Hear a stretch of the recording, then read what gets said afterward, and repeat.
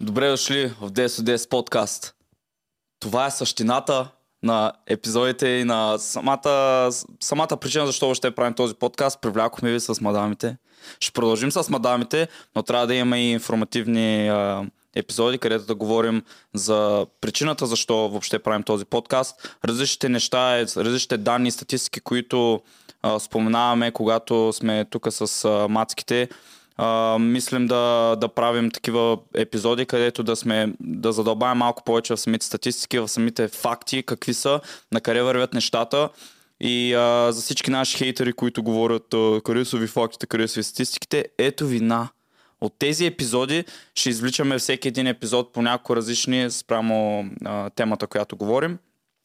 От днес долу-горе ще започнем с това защо въобще сме стартирали подкаста, защо смятаме, че е ценен, защо смятаме, че е важен, защо тези дискусии са важни, на къде вървят нещата и защо вървят натам нещата. Ще говорим днеска предимно за как да го кажа, от цивилизацията на къде върви спрямо семейства, спрямо колко хора се раждат, проблем ли е, не е ли проблем, ако е проблем, откъде произлиза. И така ще поговорим малко днеска за защо Red Pill е ценен, защо трябва да се разбираме повече един друг.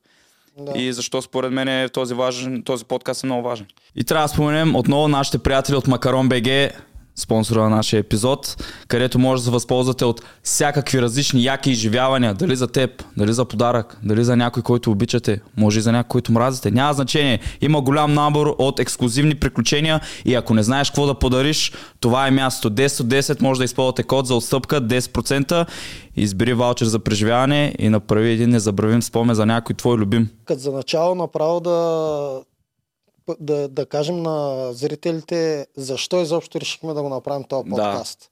Да. И заповядай, те са разговори. Кажи ти с каква цел искаш да направим този подкаст? Първото беше ясно, че самия подкаст ще е шоу.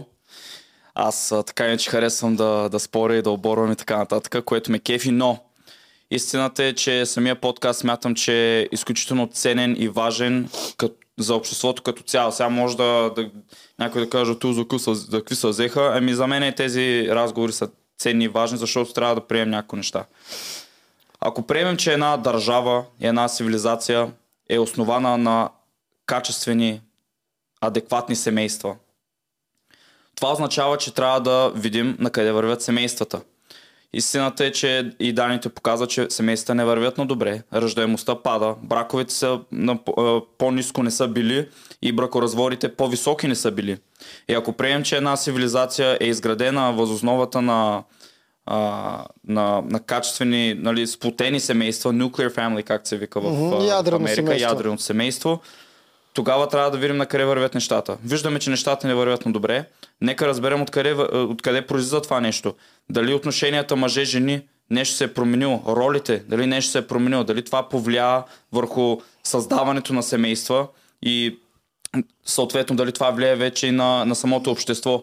Така че ако проследим логиката, ако една цивилизация е създадена от ядрени семейства, от качествени семейства, сега как е положението? Положението е зле, ще ви покажем след малко наистина на къде вървят нещата и глобално, и в България. Това означава откъде произлиза. Семейството се съставя от мъж и жена. Значи какво е състоянието в ден днешен на отношенията мъж и жена? За това говорим в този подкаст, защото смятаме, че отношенията мъж-жена са на катастрофално ниво в момента. Нещата не вървят на добре. Има много различни фактори, за които мъжете и жените не се разбират колкото може би преди са се разбирали, от гледна точка на това, че мъжа много по-му е замъглена ролята, така да го кажем. Не знае реално каква роля трябва да взема и този дълг, който има, който винаги сме го имали като мъже.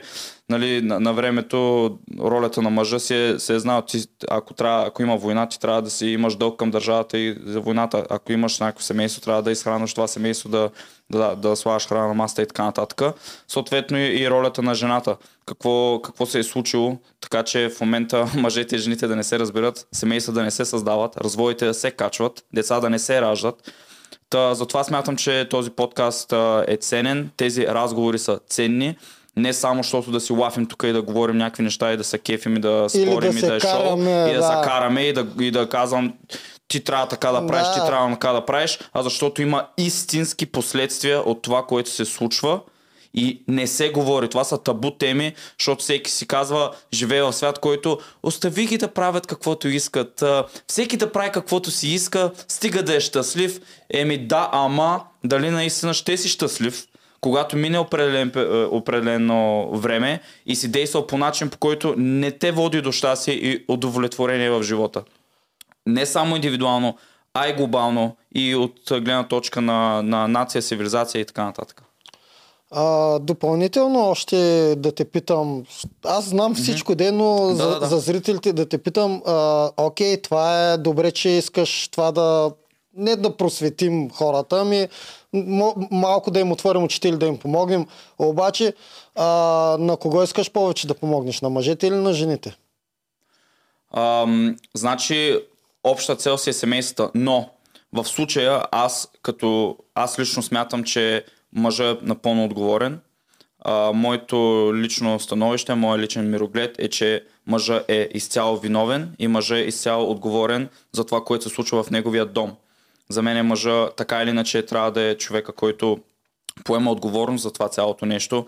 Ти когато създаваш семейството, нали, за жената да те уважава, ти трябва да си ясният лидер и трябва да показваш умения и качества, които да могат да водят това семейство на някъде.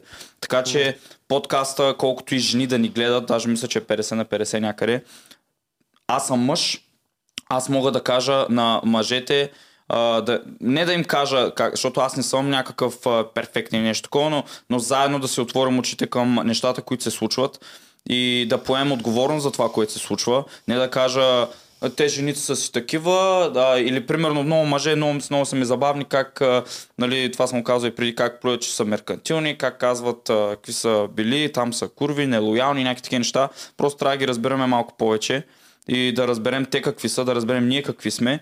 И моя меседж е наистина по-скоро към мъжете, защото ние сме хората, които трябва да поемем отговорност за на къде вървят нещата. Реалността е, че мъжете са изградили нали, инфраструктурата на света и много от тези технически опасни работи и така нататък се от мъжка гледна точка. Ние трябва да поемем тази отговорност и да бъдем най-добрия мъж за жената, която искаме в нашия живот. Колкото по-способен като мъж си, колкото по-осъзнат си, толкова по-способен си и да издържаш и семейство и жената до тебе да се чувства нали, оценена и да се чувства добре в твоите ръце и в това как я закриляш и така нататък. Така че меседжът ми е по-скоро към мъжете, защото аз смятам, че каквото и да кажа на една жена, тя няма да се промени много действията. Жената ще се прави, нали, каквото чувства, така да го кажа. Ще действа емоционално. Да. Тоест, твоята мисия е малко повече насочена към мъжете в този подкаст. Така го би казал. Добре, окей. Ами да си кажа и аз нали, моето включване в подкаста. Всъщност, ти ми, когато ме светна това, беше лятото, като минах на гости през тебе. Показа ми Fresh and Fit канала. Изгледахме даже за първия ден 3 епизода. Аз 9 часа си ги откарах така без проблем. Много ми хареса как си спорят там и си говорят с жените. Много ми хареса нещата, които казаха. Истината е, че много бързо приех концепцията на Fresh and Fit. Преди това не бях запознат сред пила, но много бързо я приех, защото аз себе си, както се гледам от 20 години, откакто станах на 20 студент, мен ми се припокриват вижданията на 90%. Нещо такова. Брутална оставаемост. Аз веднага казвах постоянно, това е така, с усмивка, това е така. Аз си спомням, че 20 години на момичетата посрещи казвам едно и също. В френдзоната не може ме вкараш. За мен няма френдзона. Аз горе-долу си избирам, нали, момичетата, с които да съм в компания през живота, винаги по красота. Няма какво да се лъжим. Спомням си дори, когато влизах в Игри на волята и ме питаха там психолозите, преди да влезем, ми питаха, кажи за жената, какво мислиш? И аз първото нещо, което казах е, че всичко е окей, жената да е умна, да е кариеристка, да иска всичко каквото иска. Но за нас мъжете има една стена, която жената не може да прескочи. И тази стена е нейната визия, нейната красота. Тоест, всички други качества после трябва да се добавят към красотата и тя може да фръкне до небето. Но преди стената, красотата, ние не сме способни мъжете до голяма степен да виждаме другите и качества, особено ако става дума за дългосрочен план. Това е. И моето мислене винаги е било такова. И аз никога не съм го и крил. И за това много ми хареса. Но август месец беше, когато го показахме. Ние кога направихме подкаста? Февруари. Тоест минаха 6-7 месеца да отлежи, защото като във всичко, което се включвам, аз в това трябваше да се включа професионално подготвен. Тоест 6 месеца ми отне да изчита сумати книги за социологията, за феминизма и всичките тези неща, за да задълбая. И интересното е, че колкото повече ги четох толкова тези неща, толкова повече те съвпадаха с концепцията на Ред Пила, която много хора, тъй като сега е стартова тези години, много хора я приемат като нещо много гадно и си казват, ние мъжете искаме просто да потъпчем жените. Няма нищо такова. Ние просто искаме да се намерим от това, което ти ми казва, че малко сме се изгубили и не знаем точно какво да правим. И това е точно заради, ти го каза и аз го повтарям, заради смесените роли. Тоест ние не знаем, нито мъжете, нито жените не знаят какво да правят. И докато ти ми говори локално, това е микросоциология, когато говорим за индивида, аз как се чувствам и дали съм добре, нали? Всеки така си казва, няма значение, аз се чувствам така и ще си го изживея така. Това е микросоциология. Но макросоциологията, която всички съвременни социолози от 50-те години до сега твърдят едно и също е, че за да съществува цивилизация, държава или каквото и да е, тя съществува заради семействата. Това е фундамента, което казват макросоциолозите. Затова трябва много тясно да се наблюдава постоянно семейството. Те го наблюдават. Те не казват какво трябва да се прави, какво не трябва да се прави. Те си дават идеите и вече света както тръгне. Но те казват, всичко се вкоренява в семейството, защото семействата изграждат държавата. Тоест, семействата са като атомите, те трябва да направят молекулата. И за това е много тясно свързано ние какво избираме да правим, дали да сме със семейства или не, се отразява наистина на макрониво на социологията и оттам света потегля на някъде. И горе-долу от 60-те години насам света е хванал един път, който ние всъщност не знаем докъде ще доведе. Нямам никаква идея. Гледаме тенденции, плашещо е. Но нямам никаква идея докъде ще доведе това нещо. Има един филм, който тоджарката ми каза, Идиокрация се казва, и ти си го гледал, който е през 2005-та. В смисъл 25 години по-рано и филма е как отначало снимат като на реалити семейства и глупавите семейства. Те така са го направили. Глупавите семейства не правят нищо друго, те им следят живота в рамките на 2 години, освен да раждат. Той роди на съседката, на всички.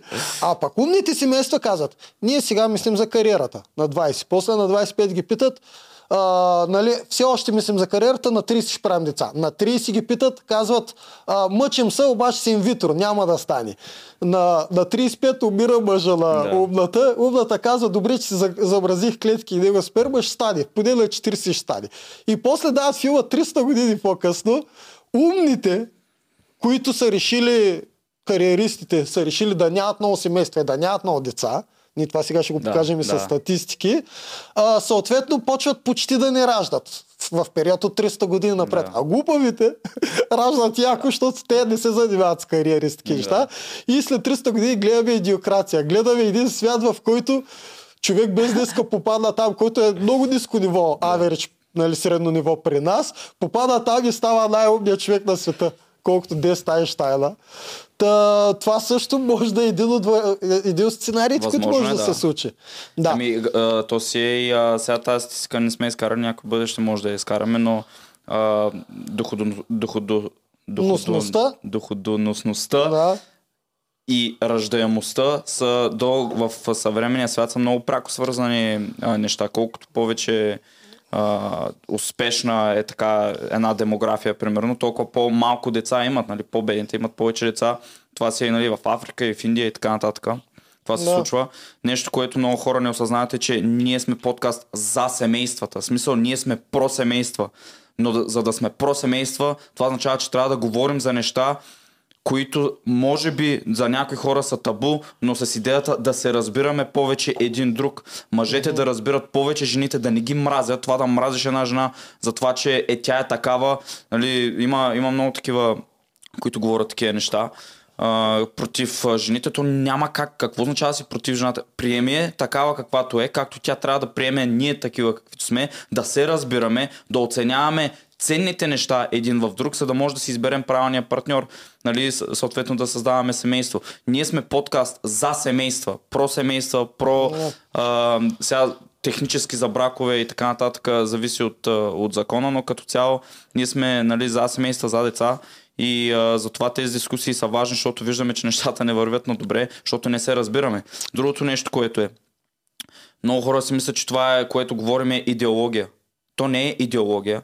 Има един термин, то се науча праксиология. Това е наблюдението на начина, по който хората се държат и защо се държим по този начин. Нали, защо искаме нещата, които искаме, кое е мотивиращото в нашите желания, това, което ни кара да сме удовлетворени. Това не е някаква си идеология, която е измислена от някъде и наложена, а тя е екстрактвана, тя е извлечена от реалността на отношенията мъже-жени, което е, нали, подкрепено и с данни, статистика с времето. Защо жената иска мъж, който примерно, защо жена иска мъж, който да има пари?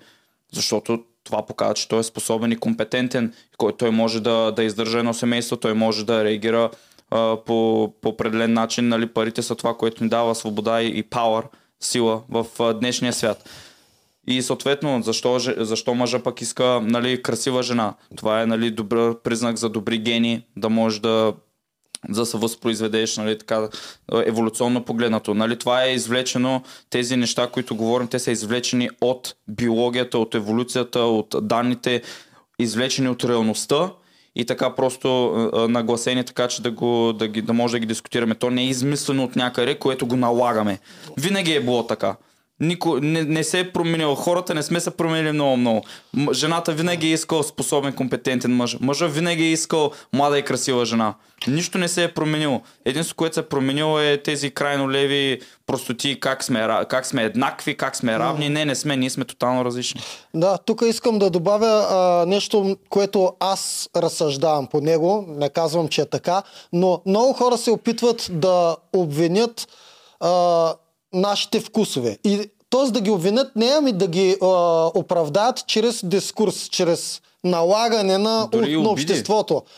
По-скоро, моето мнение е, че е обратното. Всъщност това, което ние се стараем да харесваме и жените, и мъжете като естествено, всъщност то е естественото, а това, че не трябва да говорим за това, което ни харесва, е налагането от обществото. Абсолютно. Тоест, ние биваме обвинявани, когато трябва да кажем, че не ни харесва някоя жена, или жената е обвинявана, когато трябва да каже, че не се впечатлява и не харесва успешен мъж. За мен е по-скоро това е налагането. Абсолютно. Защото едното е изкуствено. Да, аз много пъти съм чувал, когато жените казват, или мъже, или всякакви казват, харесват ви такива жени, защото така сега е наложено, преди години е било друго. В смисъл, в някакви различни периоди е било друго. Да, то е било друго, но то е имало пак причини защо, но е било моментно да реши някакъв проблем. Затова, примерно, ако изкочат с коза с едрите жени, с корпулентните жени, че ние сме ги харесвали тогава заради картините, там има много спекулации. По-скоро има варианти, че са рисувани единствено само знатни жени. Тоест, знатните жени винаги са били богати. Съответно, ако не са спортували, може да са били по-едри. Кой е спортувал тогава? В една там преди Френската революция нищета, когато всички гладуват, естествено, че най-вероятно ще е по-привлекателна по-едра жена. Обаче това е период, в който трябва да бъде преборен глада. А когато всичко е нормално, може би пак се връщаме на нашите истински интереси. Да. Корена на това цялото нещо е дали е здравословна. Нали, признак за това е как изглежда доста голяма. симетрията, оня ден гледах едно нещо, като става въпрос за симетрията. Защо? Защото много хора казват, красотата е субективна.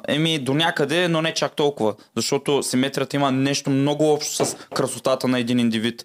И до голяма степен това е, защото асиметрично, примерно, лице може да покаже има различни болести, които допринасят към това нещо. Имаш и строкове, които могат да допринесат към това нещо. Може да означава някаква мутация, генна мутация, което допринася строкове имаш предвид удар ли?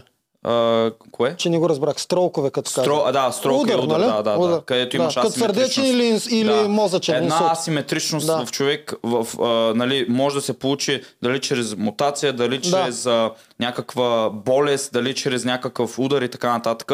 То не, че всеки, който има асиметричност е така, но това е до някаква степен някакъв признак за нещо, което може да не води до здравословно дете после. Защото това са нали, ти може да имаш, примерно, може да имаш няколко човека, които ги удра една и съща болест, но единия, примерно, имунната му система е по-способна да се бори и няма да го повлияе по този начин. Нали, красотата е пряко свързана с това как еволюционно ние сме подбирали нашите партньори за здраве и за вероятност поколението и децата, след нали, които ще имаш, те да имат висока успеваемост, висок шанс да оцелеят. Нали, еволюционно това ни води нас, дали ще можем да си, нали, нашето поколение ще се предаде напред, нали, нашите гени ще продължат напред в историята, чисто еволюционно, за това красотата, то не е нещо чак толкова субективно. Аз тук мога да добавя следното. Да, тя наистина е в сферата и на субективното, но много лесно ще го обясня чрез пример. Ако сложим обективността като 100% от една страна и субективността като 100% в другия край и разпитаме целия свят, за кои са красиви, чисто математически. Ако вкараме математиката, тук субективността ще загуби много от процентите. Може би ще бъде 90% обективна красотата и 10% субективна. Защото повечето ще кажат едни и същи, че са красиви, или повечето жени ще се привличат от един и същи тип мъже. Естествено, винаги ще има и 10% разлика, или може процента да е по-голям. Аз го казах така. Добре, горе-долу е това. Исках просто да кажа, че ето това са неща, които ние извличаме от реалността, да видим на къде вървят нещата и че не са някакви измислени от някои си, които са проповядвани. Това е извличане по долу-горе научен начин, извличане от еволюцията, от биологията, от това колко сме различни, което трябва да го отчетем като тази реалност, за да можем тогава да видим корена на проблемите, с които се сблъскваме, а именно в ден днешен един от основните проблеми, въпреки че аз съм оптимист за цивилизацията и за напредъка в обществото, технологията и науката, аз съм огромен оптимист, но виждаме, че имаме поне едно място, където сме много уязвими и нещата не вървят на добре, и това са семействата. И затова нали, сега може да поговорим малко тук за семействата, за браковете, за състава на семействата, дали имаме някой друг проблем, не само семейства, а и от към популация гледна точка. Направо може да наблюдаваме тук на лаптопа. Все пак същността на тази подрубрика в подкаста е точно това. Ние вече да си покажем истинската информация. Естествено с жените винаги е било и до голяма степен шоу и за нас. То е така. Последно искам да кажа, преди да почна статистиките, не се мисля нито за стожер, нито за че нашето мнение е най-важно, най-меродавно и последна инстанция. Ние сме си направили с Тими подкаст, говорим си. Не сме в парламента, не се взимат решенията от нас. Така че това абсолютно. Давай, Тими. Тук сега на лаптопа ще покажем няколко неща, които може да ни доведат малко по-ясна картинка на къде отиват нещата. И после ще обсъдим защо вероятно отиват на там нещата. Тук има една графа.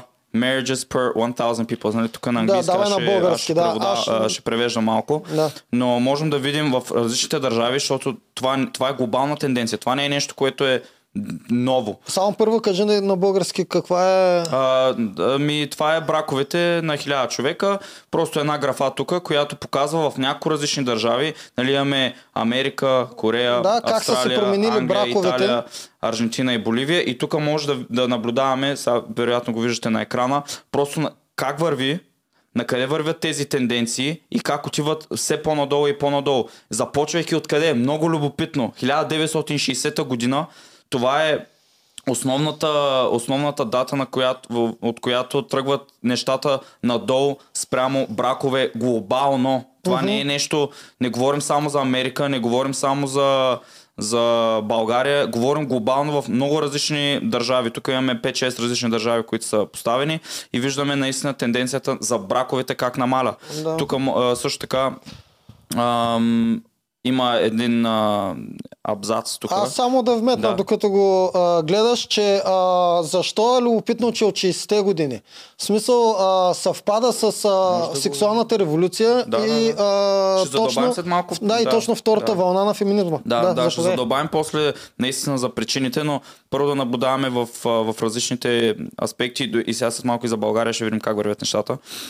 И ще задълбавим после защо може би, какви са причините. Интересното тук този абзац е дългото намаляне започва от 70-те, 60-те, 70-те, както виждаме и тук.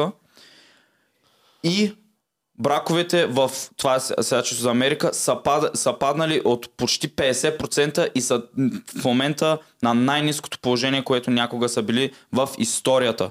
И това е нещо, което може да се наблюдава и в много други държави, не само в Америка. Само да те питам, браковете като съчетани или като сключени бракове? Разводите има ли ги там или това е в друга статистика? Сега ще погледнем в България как стоят нещата, като говорим за бракове и за разводи. Тук гледаме сега вече, това са от НСИ, Националната статистическа институт. В момента в България. Добре. Виждаме от 90-те, дали нямаме много по-стари дати, но има една друга статия, която с малко ще погледнем. Но ето тук ние си имаме една графа, имаме си една графа, която показва как бракоразводите реално долу-горе стоят на едно ниво или малко се качват, но при наличието на по-малка популация в България и на много по-малко сключени бракове, може да видим, че много по-малко са сключени браковете. Бракоразводите съответно спрямо браковете е увеличено, защото то стои долу-горе еднакво, малко се е качило. Но ако видим това съотношение, в 90-те години 1,3 бракоразводи на 6,8 бракове, сега да е 1,5 бракоразводи на 3,9 бракове. Тръгва да се изравнява, но все още има повече бракове. На половината дори. Защото ако бракоразводите стоят на едно място, обаче браковете намалят, това означава, че отношението е съвсем по-различно. Тръгва да се изравнява, но чисто математически все още се раждат повече семейства, отколкото се развалят. Защото процента на съчетание е все още по-голям. Просто процента от успелите бракове е значително по-малък и реално семейства се развалят. Тази цифра изравнили са, това означава, че повече няма да има повече семейства. А почне ли да се вдига процента на падналите, на разведените от този, надскочили другия процент, ще почнем да наблюдаваме вече все по-малко семейства, докато накрая стигнем до без семейства. То няма да има семейства, И това е една друга статия тук от TruthBG, която пак извличани данни, това е 2015 мисля, че беше, от НСИ. Статията от НСИ е част от пилотен проект на Евростат и данните сочат, че броят на сключените бракове в България намалява непрекъснато от 1945 година насам, като най-значително е намалението след 90-та година. През 90-та броя на браковете за първи път спада по 60 хиляди, 7%.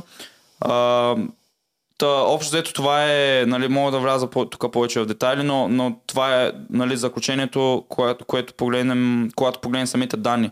Непрекъснато намаляне на сключените бракове в България.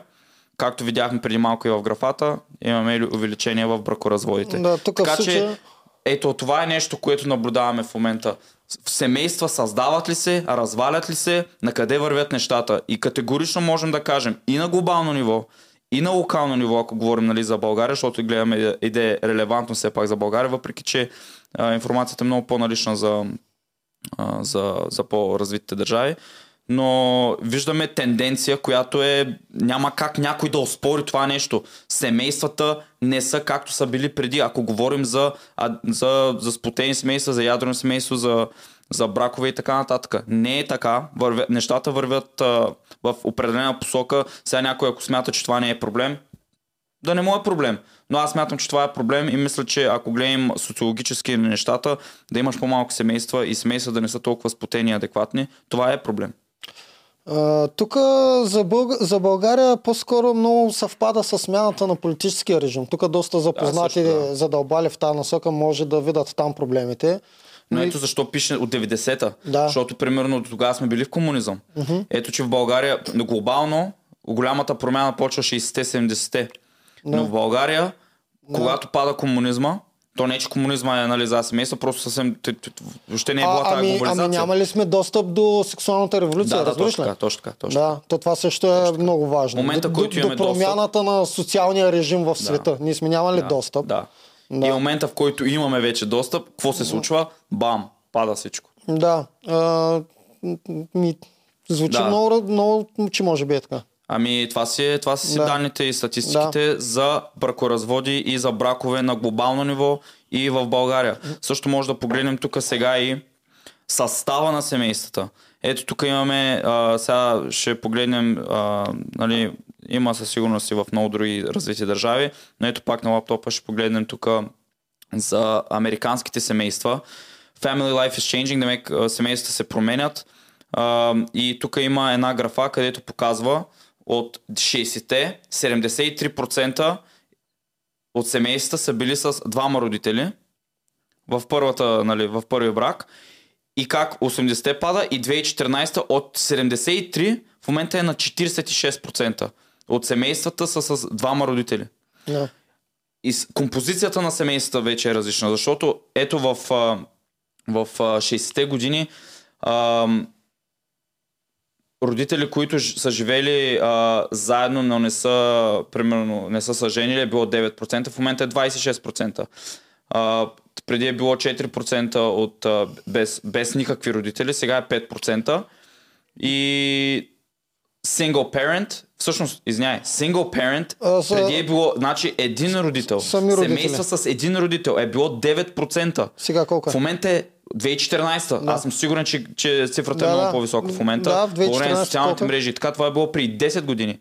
26%. От 9% семейства с един родител до 26% в Америка 2014. Аз съм сигурен, че в момента е към 30%. Това семейства с един родител. Обаче тук е редно и обективно да кажа, че трябва да добавим процента на сами родители без да са сключили брак към родителите сключили брак, защото те се броят като... Има тая цифра. Cohabiting parents, това са родители, които живеят заедно и не са сключили брак, 7%. Те трябва да се добавят винаги към тези 45 деца са станали през 2014. Разбираш ли? Да, разбирам. Да. Но ето пак, смисъл, това си е... Обаче пак намалят. Абсолютно. Да, имаш си, защото single parent, нали, с един родител, това не е към това число, което говорим. Не, това не е. Това е много важното число.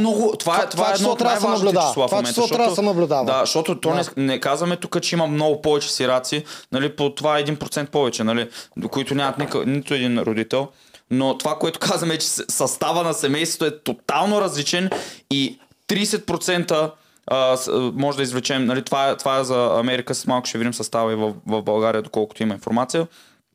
От 9% до ден днешен до близо 30% деца израстват в среда без един родител, в смисъл само с един родител, което за мен също е нещо значимо. Разбира се, че е значимо. Нали, една майка и един баща допринасят по съвсем различен начин към развитието на едно дете. Така че това са много, много важни данни, които също може да погледнем. Реалността е, това е нещо, което наблюдаваме в България. Аз все повече и повече хора. Половината хора, с които аз познавам, родителите им не са заедно. Някой от социолозите, които четах, не знам дали беше Макс Вебер или някой друг, беше споменал много важната статистика бяха извлякли тогава, че семейство от един родител има много голям процент шанс детето после да има отклонения. Тоест, не казваме, че се случва това, обаче най-добре се изгражда дете, когато е с двама родители. Да. С двама задължително. Факт е също, че в затворите, когато погледнем статистиката на мъжете, които са в затворите, огромен е процента там от мъже, израснали в семейства с един родител. Нали, ние казваме, че ако си с един родител ставаш затворник или ставаш престъпник. В никакъв случай. Просто не знам как някой може да оспорва факта, че много по-здравословна среда за израстването на едно дете е когато има двама родители присъстващи в живота му. Нали, бащата и майката с тяхните си роли да може да допринесат към развитието на това дете, към това да стане нали, ценен член за обществото, да е емоционално стабилен, да не е травмиран и да може да се развива в каквато са насока си иска. От всичките варианти, от 4-те варианта, които са най-чести, двама родители от различни полове, двама родители от еднакви полове и един родител, най-кофти вариант е един родител. Абсолютно. Да. Точно така. Добре. И тук може също да прочетем и за България. Над половината семейства в България, 55% са двучленни, демек без деца. Това показват обобщени данни от НСИ. Броят на двучленните семейства през 2011 е малко над 1 милион. Броят и относителният дял от тричленните семейства варира между преброявания. 24,5% са тричленните семейства. И многочлените, съставени от 5 или повече лица, са 3,7 от семейства в страната, като от 65-та година до сега броят им намалял близо 3 пъти. 65-та многочленните семейства са 3 пъти повече, отколкото ден днешен. Така че това е също, нали, състава на семейството. Нали, говорихме първо за бракове и за бракоразводи. Тук вече говорим и за състава на семейството. Както погледнах в Америка, така поглеждаме и в България. Ние трябва да покажем някой от НСИ направо да дойде. Това ще е много яко. Ако някой от НСИ гледа този подкаст, да заповяда, да поговорим малко за реално статистиките какви са, на къде се водят тези неща. Ако после не ви се говори реално какви са основните причини, няма проблем. Ние сме тук да кажем какви са основните причини. Това е състоянието на семействата. Ден днешен нещата не вървят на добре. За някои хора, ако смятат, че няма драма, няма проблем, няма семейства, има свобода, няма проблем. Мисля, че обективно погледнато от национална гледна точка, нали, по-мащабно социологически, това е проблем за една държава, е проблем за израстването, здравословното, нали, израстване на едно дете. И за това нещата, които говорим, трябва да се говорят, защото явно никой не иска да говори защо се получава така, или половината според мен даже не са наясно, че този проблем съществува. Аз тук мога да направя съпоставяне че нещата са малко като с петрола. Щом още не е свършил, няма какво да го говорим. Да. Ще почнем да го говорим, когато свърши. Да, точно така. И защото ние не знаем какви са последствията на това нещо.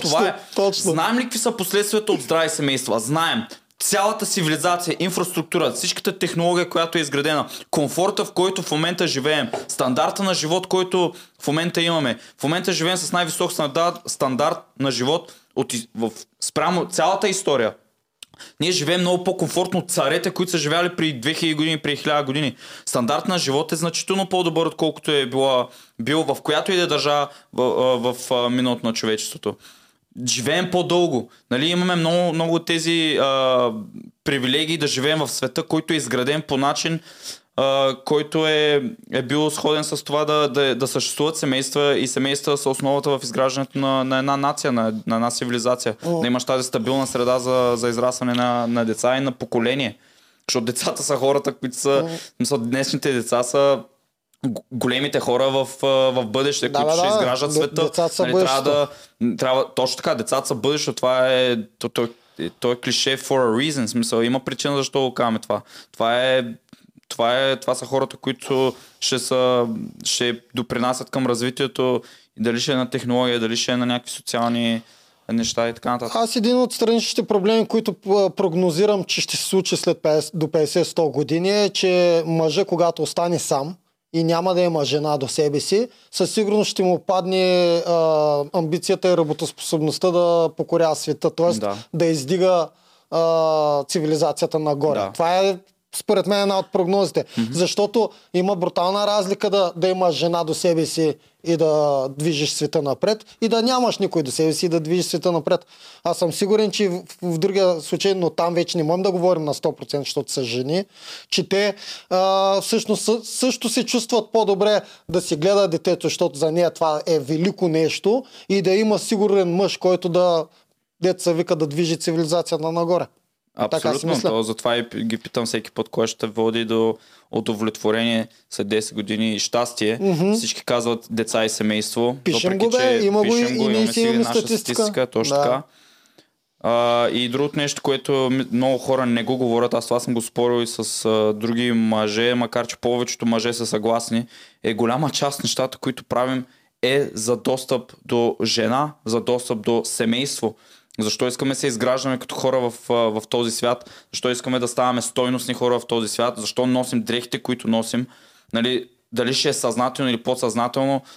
Факт е, че работим в насока, в която да ставаме по-привлекателни за жени. Аз не си слагам яки дрехи. Защото това беше един такъв пример. Ако жените не съществуваха, можехме да спим на дивани, да си носим само анцузи наляво надясно. За какво ще гледам да изглеждам добре и да искам да приличам добре и да ми е комфортно и уютно? Защо ги искаме тия големите къщи, яките, примерно, коли, якия лайфстайл и така нататък? Нали, някои мъже може би не си го признават, но голяма част от мъжете си признаят, че голяма част от мотивацията да правим нещата, които правим, е заради жени. Аз мисля, че мъжете си го признават. Голяма част от мъжете си го признават. Да. Защо 99,9% от изобретателите исторически са били мъже. Ако е нямало жени, дали ще е имало мотивация да се отличиш и да създадеш нещо в този свят? Точно това казвам, че аз прогнозирам, когато нямаме жени до себе си, да не падне работоспособността. Добре? Абсолютно. И друго нещо, което може да поговорим е за популацията. Защото тези неща, нали, за семействата и така нататък и начинът, по който се изменят тенденциите и отношенията мъже и жени, това допринася и към разлики в популацията. Даже началото на тази година излезе една статия, че за първ път в историята на Китай, или поне от 60 или 70 години насам от как се водят тези данни, популацията на Китай е спаднала малко. За пръв път от над 60 години е спаднала. А Китай е, нали, най-бързо разрастваща популация и някакви такива неща. И на глобално може да се наблюдава това нещо. И нещо, което много хора не осъзнават, и нещо, което Илон Мъск, на който съм огромен фен, той казва, е, че underpopulation и проблема с популацията, с този проблем ще се сблъскаме все повече и повече и от 2100 година ще има огромно влияние, е значително по-голям проблем от глобалното затопляне. В смисъл, това е проблем, който ще ни удари рано или късно, ако популацията не можем да я контролираме. Имаме много по-голяма застаряваща популация, защото това, което даже четеме, че това, което държи популацията на нивото, което е, и то все пак да си расте, е, че живеем по-дълго. Не, че раждаме повече, а ние раждаме все по-малко и по-малко. Аз, между другото, един от икономическите проблеми, който веднага ми изкача в главата за това е, че ако наистина почти спрат да се правят деца и т.е. няма млади поколения, които да плащат пенсиите на възрастните, които ще станат много повече, защото всеки работи за пенсията си, пенсията става все по-ценна. То, между другото, аз гледах статистики за щатите, че най-голямото перо, което щатите плащат, е за пенсии. Армия, пенсии, три неща и здравеопазване. Три неща, това са трите неща, които най-много плащат данъците, т.е. данъкоплатеца. И ако хората станат малко, младите данъкоплатци, а пенсионерите станат страшно много, на което отива, може би ще има колапс в икономиката. Ами абсолютно, до това води, има много последствия. Аз съм сигурен, че много от последствията дори не може да и подозираме какви може да са. Ние не можем да сетим. Даже на пръв поглед всеки си казва, какво? Станем по-малко хора, екстра. На пръв поглед е така, обаче идват, като бури идват, между другото. Аз съм си позитивно настроен от гледна точка на технологията. Аз мисля, че технологията ще навлезе наистина и много ще ни помогне по това отношение, но не се знае какви други последствия, нали, ще имаме. Той икономически трябва да са. Аз съм сигурен, че капитализма ще се измени тогава, защото ако имаш малка група хора, които са икономично активни и те създават GDP-то и активната икономика, и огромна част, които не, защото те са го правили цял живот, обаче в момента не са толкова способни. това какви други последствия ще има. Според мен технологията ще ни помогне в този аспект, но не се знае какви други странични ефекти ще имаме. Ето една статия тук от CNN, където може да разгледаме как нали, projections, да мек... Това е предвиждане. Да, предвижданията са до 2080-та световната популация да пикне, да стигне до връх 10,4 милиарда. Този пик да е 10,4 милиарда, където вече оттам насетне има някакъв 50% шанс или популацията да се застопори, или да започне да се сваля и да намаля до 2100 година. 50% шанс има да стане плато. Така ли? Ами да, има някакъв... Тук казват then there's a 50% chance. Значи има някакъв 50% шанс нали, да се остане някакво плато или да тръгне да спада. Нали, вероятно ще спада, ако нещо не се промени. Нали, то много зависи какво се случва тогава, има време. Промените са много важни, да, защото през 2000-та година същата тази прогноза, то е прогноза prediction най-вече, същата тази прогноза беше, че до 2080-та ще бъдем вече 50 милиарда. Да. Тоест това се измени чрез последните 20 години, когато се видя огромния спад. Нищо общо, просто раждаемостта спрямо смъртността и така нататък, то е просто няма нищо общо с това да продължаваме да растем. И това, което тук пише е, че истината е, че това, което води до моментния растеж на популацията, не е по-висока раждаемост. Това, което води популацията в момента да расте, е, че много по-малко хора умират млади и съответно и спрямо преди, защото говорихме тук за качество на живот, за качество на здравеопазване и така нататък. Да. Много по-малко хора умират млади и много по-вероятно да живеем по-дълго. Това е фактора, който води до в момента растежа на популацията в ден днешен. Не е раждаемост, защото раждаемостта е значително по-малка. Глобално фертилността, тук в статията пише, глобално фертилността не е колабирала, но е спаднала значително. В 1950 година жените типично са имали 5 раждания на година, глобално говорим тук. Миналата година е било 2,3 раждания. До 2050-та, нали, по тенденцията ще е 2,1. Тук говорим глобално, което включва Индия, Китай, Африка и така нататък. Да, целия свят. Нали, да не говорим въобще за по-съвременните по-напредналите държави, където раждаемостта е в много по-ниска. Смисъл, тук не говорим вече за Индия. Предполагам, че има и някакъв много малък процент на раждаемост в сивата икономика. Т.е. дет не се регистрират деца. Много по-трудно бих казал ден днешен това се случи, но много има. И тук може да погледнем и за България вече. Това е една графа, която вече трябва да видя толкова ясно какво се случва. Имаш от 1920 година, раждаемостта в България каква е.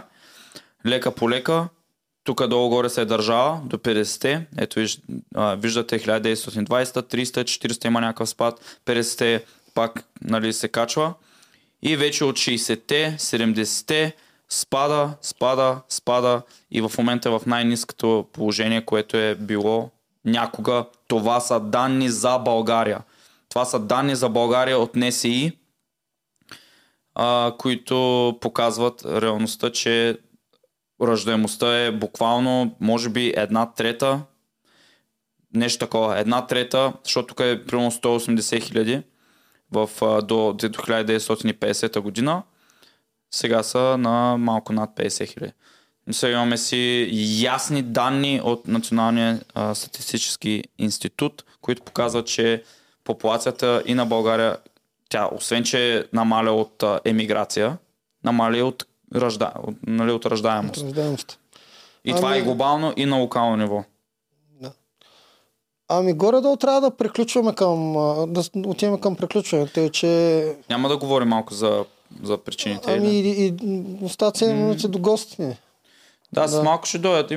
Имаме още малко време. Както кажеш. Да направим някакво като такова заключение, където вече смисъл това, че хората са влюбени, така да го кажем, в ежедневието, в битовизма, в това, че трябва да оцеляваме, което е напълно нормално. Нали, всеки си има и проблеми и така нататък. Затова сме създали подкаста, поне тези дискусии да се водят, да ги говорим тези неща, да видим на къде вървят нещата и какво може да направим по въпроса. Другото яко нещо за този подкаст е, че ние не гледаме само мащабно, социологически и глобално на нещата, а има неща, ние като мъже, които директно може да приложим към подобряване на личното ни състояние, личната ни способност да създадем семейство, нали, като мъж да можеш да привлечеш жени, да си изградиш като личност, която покрива различните критерии, които, нали, жените харесват, дали ще нали, физически статут, нали, парично, знания и така нататък. За това ги говорим тези неща. Да сме по-способни просто да изграждаме и да създаваме семейства. Аз в заключение ще кажа, че мъжете трябва да правим винаги две неща. Не съм чул някой човек да каже, почнах да спортувам и от това се чувствам по-зле. Абсолютно. Винаги чувам обратното. Да. Независимо дали се чувства по-здравословен или почва да се чувства и с голямо самочувствие и спрямо жените. И другото, което е, за мен е мит, че бедните са по-щастливи от богатите.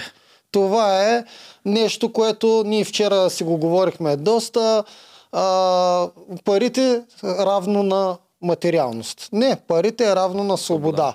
И всеки мъж се стреми да достигне и той до тази собствена свобода. Най-малкото номади сме, откакто свят светува, преди да се застопорим на едно и също място. Човек иска да види различни дестинации. Как да станем без пари това? Да, и живеем в свят, който ти искаш да предоставиш някакъв лайфстайл за семейството си. Не живеем във време, в което нали, става с пари. Това е най-съществено. Да, точно така. Че ние се опитваме да си изградим нашата сигурност и сигурността на нашето семейство. Абсолютно.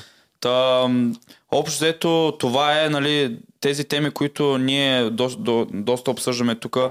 Интересното е, че нали, ние в момента говорим, нали, по-мащабно, но като говорим за мъже и жени, казвам, че това са неща, така не че си говорим, като сме само мъже. Ние като сме само мъже, си говорим много от нещата, които, нали, говорим тук на подкаста, както жените говорят за неща, които като няма мъже.